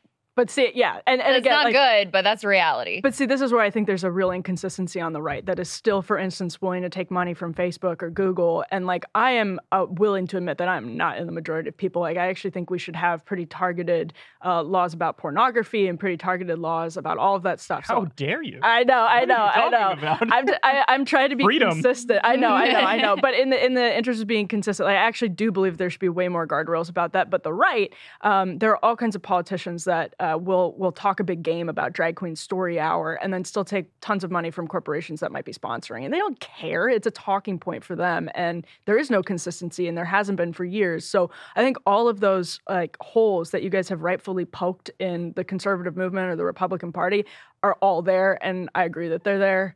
Yeah, and I love free speech. I'm like actually a free speech bro. I'm one of the original free speech bros on the left. And so my autism kicks up to 1,000,000 when I start seeing like people who are just screaming about free speech all of a sudden like casually advocating for authoritarian restrictions in that realm. Stop woke is the same thing, by the way. Right. Yeah. And it was literally parts of it were struck down by court for that exact reason. Yeah. So Target boycott over LGBTQ products and, whatever it is. Bud Light. Yeah, Bud Light over the Dylan Mulvaney, the trans influencer, and then you have the Dodgers boycott. The player was mad because they were honoring the Sisters of Perpetual Indulgence, which is a LGBT group, but they were also wearing like nun outfits, and they view that as like disrespectful. What are your thoughts on all of these and all of the different boycotts, which we're seeing a lot of now? Yeah, I think conservatives got really excited about the boycotts, and some of them were for good reason. But like, which ones? Well, how do you mean? Which boycotts were good? Like were for good reasons. I mean, I'm not a big boycotter, but I think the Bud Light one is entirely fair. I think it's like, do I think it was a stupid thing that kicked it all off, sending an influencer can to Dylan Mulvaney? Sure, but do I think people are absolutely sick of that stuff being indulged, like a Dylan Mulvaney being invited to the White House and being treated as a woman? I think it's offensive, honestly. Really? I think it's offensive to women that Dylan Mulvaney is selling Tampax. I think that's incredibly offensive, and I like actually do take offense. I don't take offense to a lot, but on the but Bud Light I do take one, offense to that. The Bud Light one in particular, like obviously the goal here from Bud Light was like we want to reach a new audience, we want to reach trans people, so we're going to do a trans influencer. The goal was to sell beer. To sell beer, right? And so, oh, totally. So I guess I don't get where the outrage comes from if you know that that's the goal, that it's just like we're a corporation, we want to make as much money as possible, so we want to sell it to as many people as possible, so that's why we're doing this. Because Dylan Mulvaney is, first of all, particularly political, like a political activist, basically has been to the White House and pushes for different things on political levels, and also is just such a caricature of what womanhood is, that there are a lot of people who are just like, I don't want to take this from corporate America anymore. I'm sick of this charade, and I'm sick of saying that this is cool and normal, and for this to be someone who's a TikTok influencer that might be influencing my daughters or my loved ones in any way, like I'm just sick of corporations saying it's okay. That I think that's where it comes from. That might be, you may see that as a charitable read on why people suddenly decided to toss out the Bud Light, but I think there's just this simmering rage, like we've had it. Please stop telling me that this is normal. No, I think you accurately identify where the energy comes from. I just wildly disagree with the view. I mean, right? Like this is just a trans person. I don't really know. I never actually even knew who Dylan Mulvaney was before this whole situation. And so, of all the abuses of corporate America that exist, they're like, I have a trans influencer. That's the thing that you're like, how dare you? You couldn't. This is an assault. I'm like, I don't agree. Like, I get where the energy came from because I think there is a moral panic around all of these issues right now that is spun up by, a number of conservative influencers, et cetera. I just wildly disagree with the view. So let me give you an example of what she's referring to, because this is something I brought up on my show multiple times. So it wasn't that long ago that the Daily Wire and the CEO, Jeremy Boring, they decided we're going to make our own chocolate. Yes. And it was because, I don't know if it was Nestle or Hershey's or whoever, there's one chocolate company that pissed them off for doing some woke stuff. Yes. And so they did this, and I remember... Was this the green M&M situation? No, it was not that. It was something else. It was something else. No, maybe you're right. Maybe it was linked to that. But either way, he's like, we're going to make non-woke chocolate, right? And charge a bunch of money for it, et cetera. So they're trying to cash in on it. But the thing that I could not get out of my mind was that there was, from about a year or two ago, we got the story that Nestle was in the Supreme Court because there were allegations they were using literal slave labor. Yeah. And the Supreme Court basically shrugged and said, it's so many layers removed that, like, what do you want us to do about it? There's nothing we could do about it. So basically the Supreme Court, like, defaulted to slavery? What are you going to do? It is what it is. There wasn't a fucking peep on the right over that. Nobody was like, I'm now boycotting the chocolate because there's literal slavery being used for this chocolate. But the second there's like, I don't know, a trans Skittle or some shit, they're like, oh, it wasn't even that. It was like the green M&M wasn't allowed to be sexy anymore. Right. Yeah, like, that's what how it was. could you? This is I have the horrible. right to jerk off to this man. This is the end of America. Yeah. Well, no, but it's even worse than that, I think, which is like, I think it's ridiculous for conservatives to make hay about woke chocolate when this is like actually not even food. Like, it's barely edible to begin with, and they're pumping us full of it with misleading advertising and like so like, again, that has been a wake-up call for me personally. Like, I've been imbibing books on food and big ag for like the last few years because I think the right has just missed a ripe opportunity to actually corral crony capitalism and to actually say we're putting kids and families first. If capitalism exists to serve children and families, as people like Marco Rubio I think rightfully say it does, and to start, like, capitalism isn't about free markets just for the sake of free markets. It's about families. It's about communities. It's about having strong people. Then what the hell are we doing with, like, why are we taking issue with this little M&M and just saying we're going to make anti-woke chocolate when, in fact, this could be like something that is so much more important than just making a big splash with anti-woke chocolate. So I think it's actually even more ridiculous than that. Yeah. I mean, if capitalism was pro-family, then you would have the Republicans screaming at the top of their lungs for paid vacation time, paid maternity leave, paid paternity leave, unions, but you don't see it. I think it's more of a posturing thing than anything else. But I guess... do I want to lean a little bit more into the Target? No, we could drop the Bud Light thing. I think everybody's got our thoughts on Bud Light. I did have a Bud Light last weekend. So the boycott is over. Your right-wing card has been revoked. How could you? And you know what? I love Bud Light Lime, and I'm not giving Emily. Emily. I drank that in college. Stop I drank Bud Light Lime in college all the That's time. disgusting. You don't have to be in college to drink Bud Light Oh. Lime. In fact, maybe I should go get some after this. I'm going to send you guys cases. I will. Regular I'll drink it. Bud Light, I'll I'm drink fine it. with. No, Bud Light Lime Lime is good. It reminds me atrocious. of being high on Adderall in a bar in college. And drinking So it's beer. nostalgic. Very For nostalgic. you? All Very right, that's nostalgic. fair. That's I'll get a fair. secondhand like Adderall high That's for that. Okay. so gross though.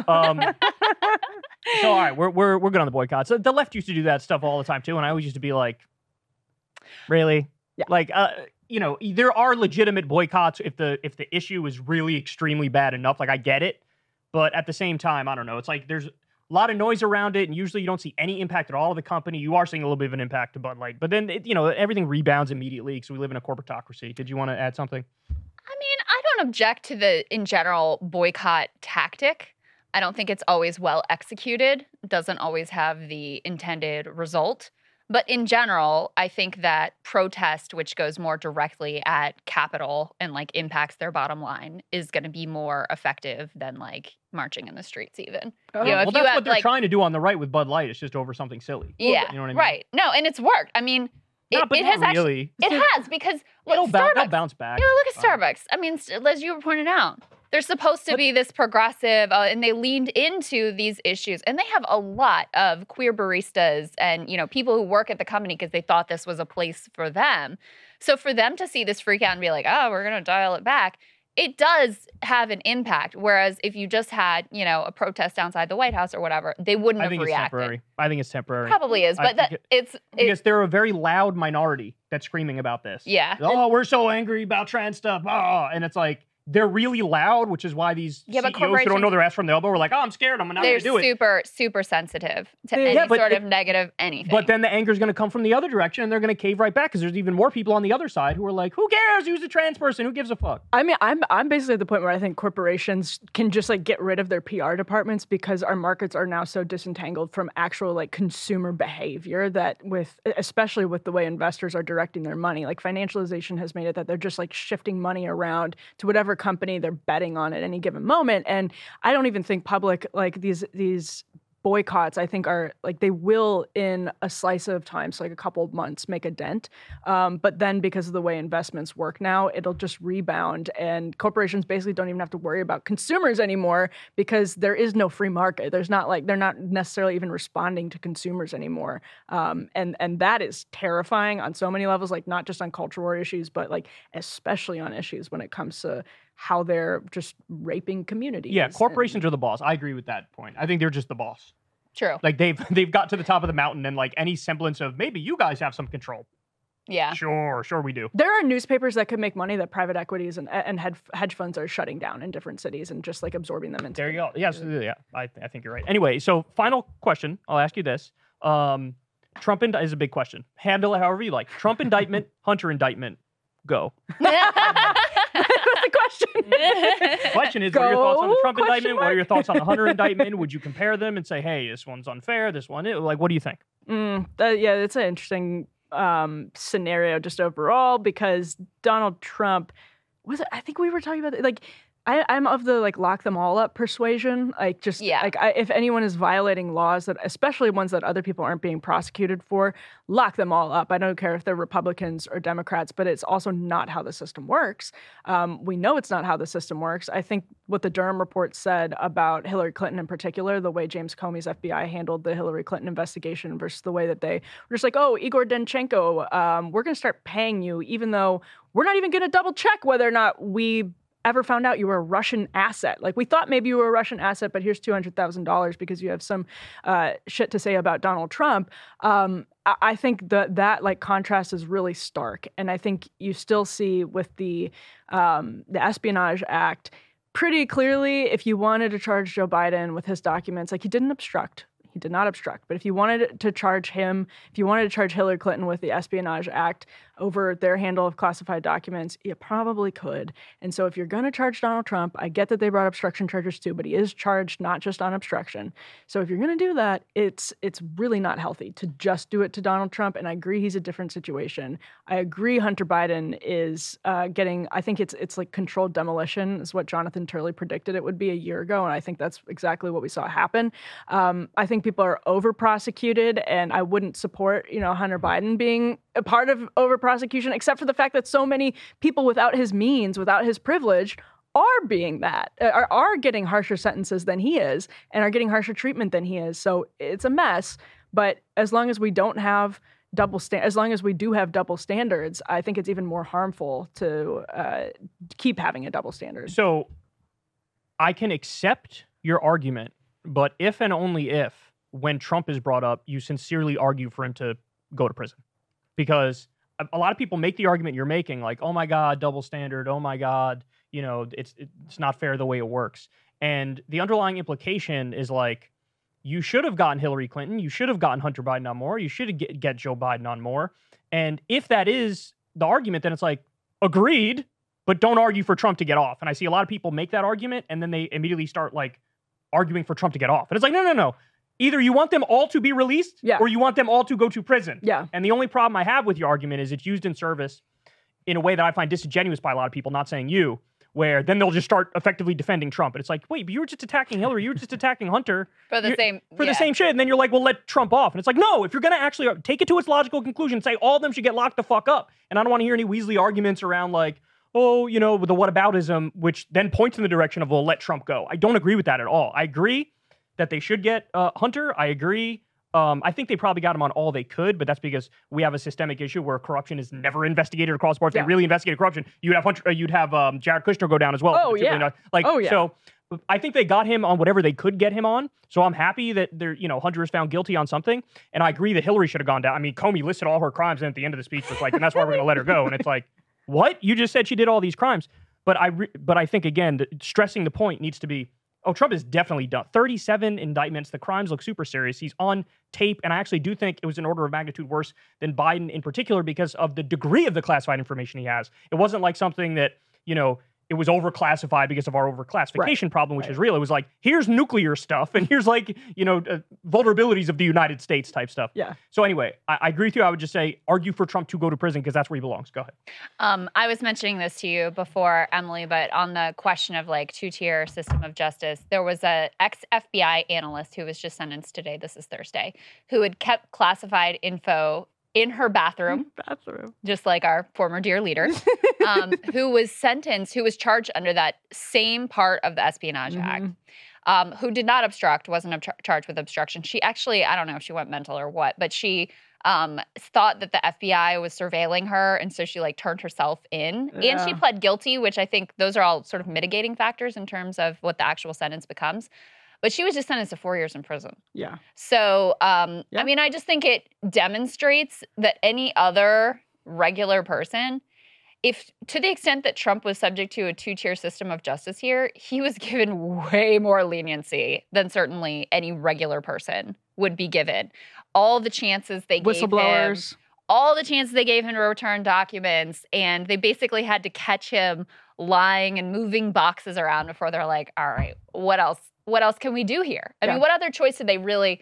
I guess that's what I would say is if you're leading this investigation, you're trying to get the documents back, and you see that he's retaining things that are genuinely important for our national defense, not some bullshit over classification. He's retaining them. He's storing them willy-nilly. They're in Mar-a-Lago, which is like a hotbed of spies. Nest of spies. Yeah. Yes. What are you supposed to do? Yeah. You have to do you have to go get them. If you think that if you think anything should be classified, exactly. You kind of have to retrieve these. You gotta get the documents. I agree. The Espionage Act is very questionable by its nature, but the point I made to Crystal is even if it wasn't the Espionage Act, this should be illegal under some other statute. Yeah. No, I agree. No, I totally agree with that. Although I do take a hard pivot on the question of whether I think Donald Trump should go to prison, because if I had a time machine and can go back to 2015, 2016, when Comey made his speech and say, lock Hillary Clinton up, I would then say, yes, lock Donald Trump up. I think it is just we're asking for physical danger, more January 6th because she wasn't. And it was can't such let people get away with murder, though, right? I genuinely want Hillary to get locked up. If they came up with something today to get locked up, I'm with you. But if they don't, I still want Trump to get locked up. Well, in the same way that you'd want Hillary to go. Anyway. It doesn't fix the two-tier of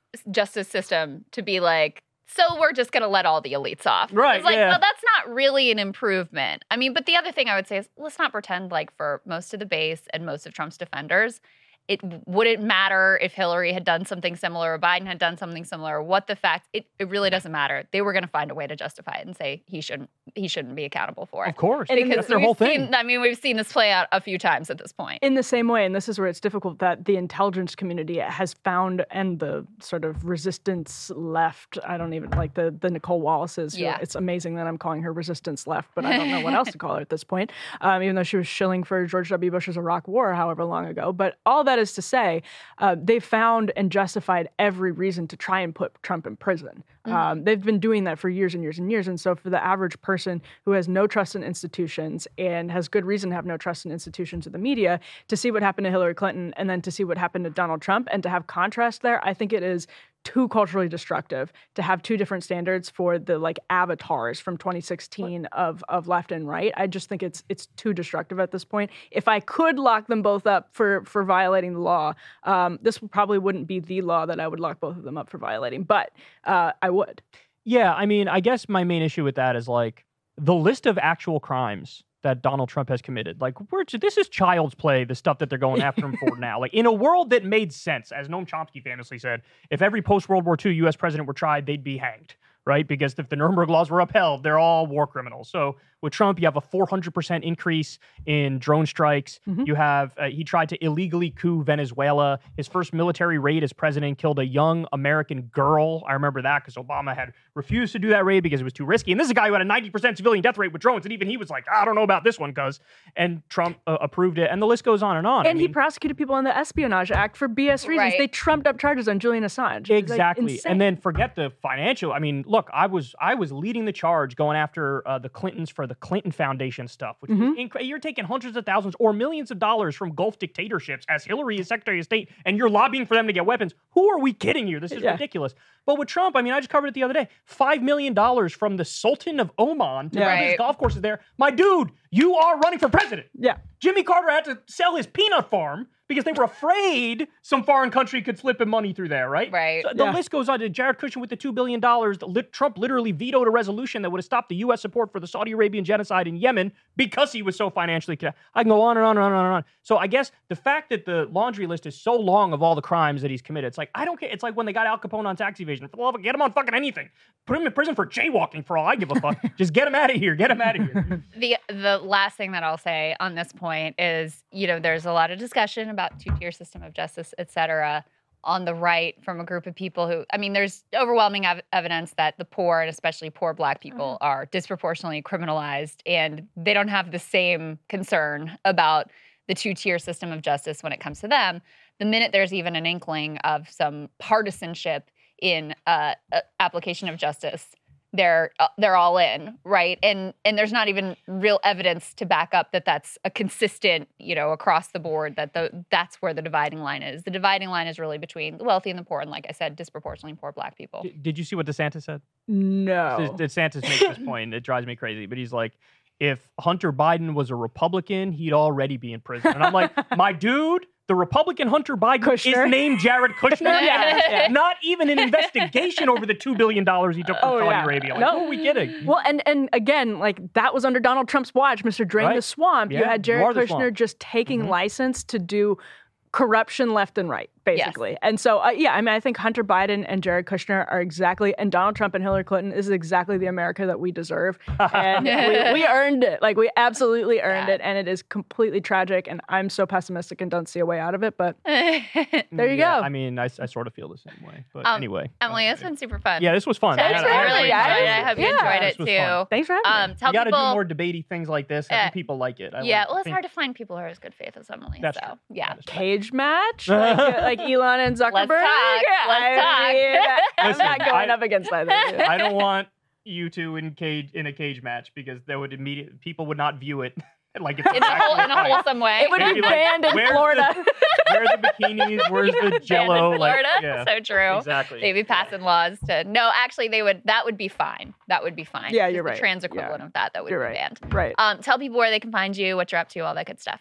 Cool. Yeah, I host a daily. People don't know it for some reason, but I do host a daily podcast called Federalist Radio Hour. It's every day. So people can find me over at Federalist Radio Hour just about every day over at the Federalist. At Emily Jashinsky on Twitter and Instagram. That's about it. And every Wednesday on Counterpoints, guys. And I actually will be doing a show together this week because Ryan is going to be out. So I'll be sitting in for Ryan. So and more after that, by the way. What do you mean? Because Sagar is going to be. That's right. Sagar is going to India for his first of 2 weddings. They're going to hit 1 million subs when Crystal's gone or when Sagar's gone. Yeah, that looks increasingly likely. It's going to be brutal. So also, shout out, go subscribe to Breaking Point so that we can get that over the line before Sagar leaves for India. Or so that by the time this comes out, I can have the stolen valor. Yeah. I'll just bring in a giant bottle of champagne. That actually would be amazing if you were if it's a day like we're hosting together. And that'd be fun. All right, make that happen. Anyway, love you guys. Enjoy your weekend, and we'll see you soon.